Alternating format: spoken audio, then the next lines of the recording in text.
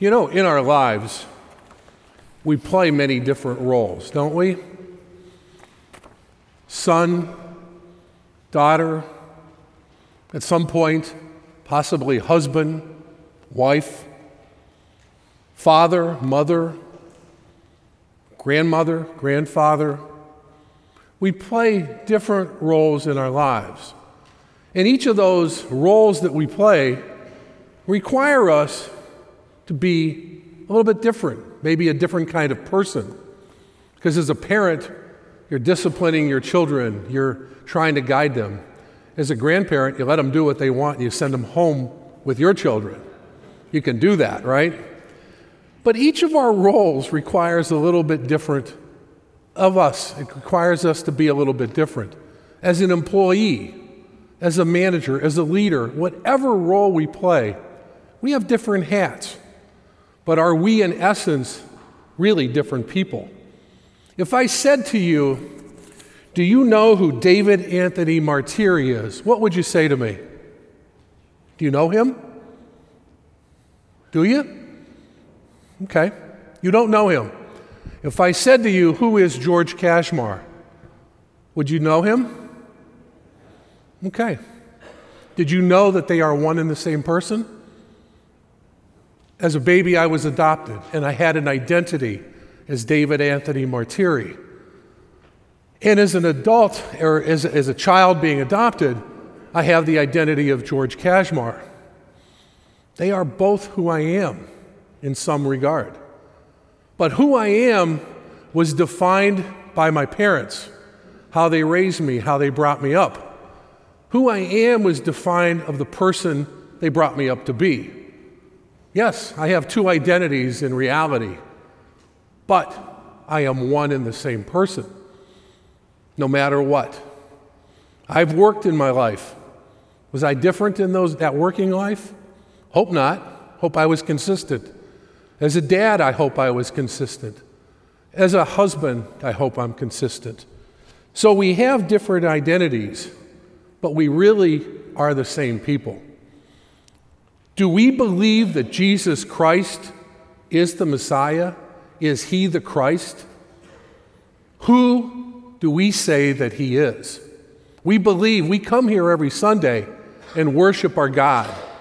We pray to our God. We ask him to take care of us in our lives. Do we say that he is the Christ? But who do each of us individually say that he is? Is he your Lord? Is he your Savior? Is he the person that we believe in? If we believe that he is the Christ, the Messiah, then we must be like him.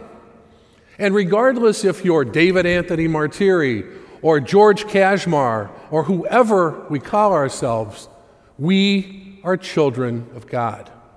We are sons and daughters of Christ, which calls us to a whole new level of being, to be like him. Our identity is in him, because at our baptism, we're anointed priest, prophet, and king. We were anointed into his divine life on earth, which calls us to be like him, to live out the things he calls us to live out, to be generous, to be loving, to be understanding, to be good people to help others, to reach out to people in need, to be the person that he calls us to be. Now, is David, is George, is the child of Christ really different? No, because if we identify ourselves as children of Christ, we are one and the same. We're living out his call for our lives. And that's really the most important part of who we are, right? It's the most important part of who we are, to be children of God, because he loves us.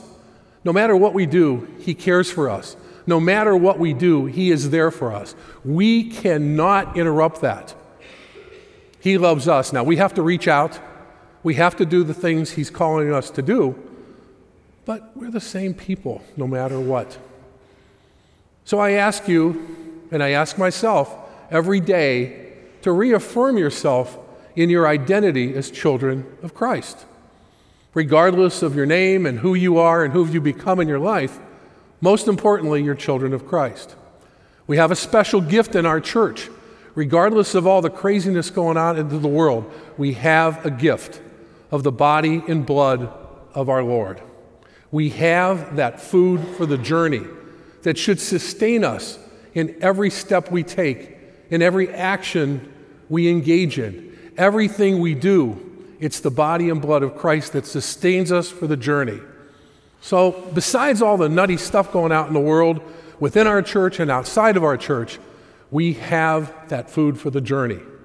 We identify ourselves as children of Christ.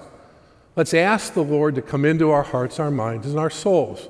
Let's ask Him to make us consistently the people that He wants us to be, the people that He wants us to become.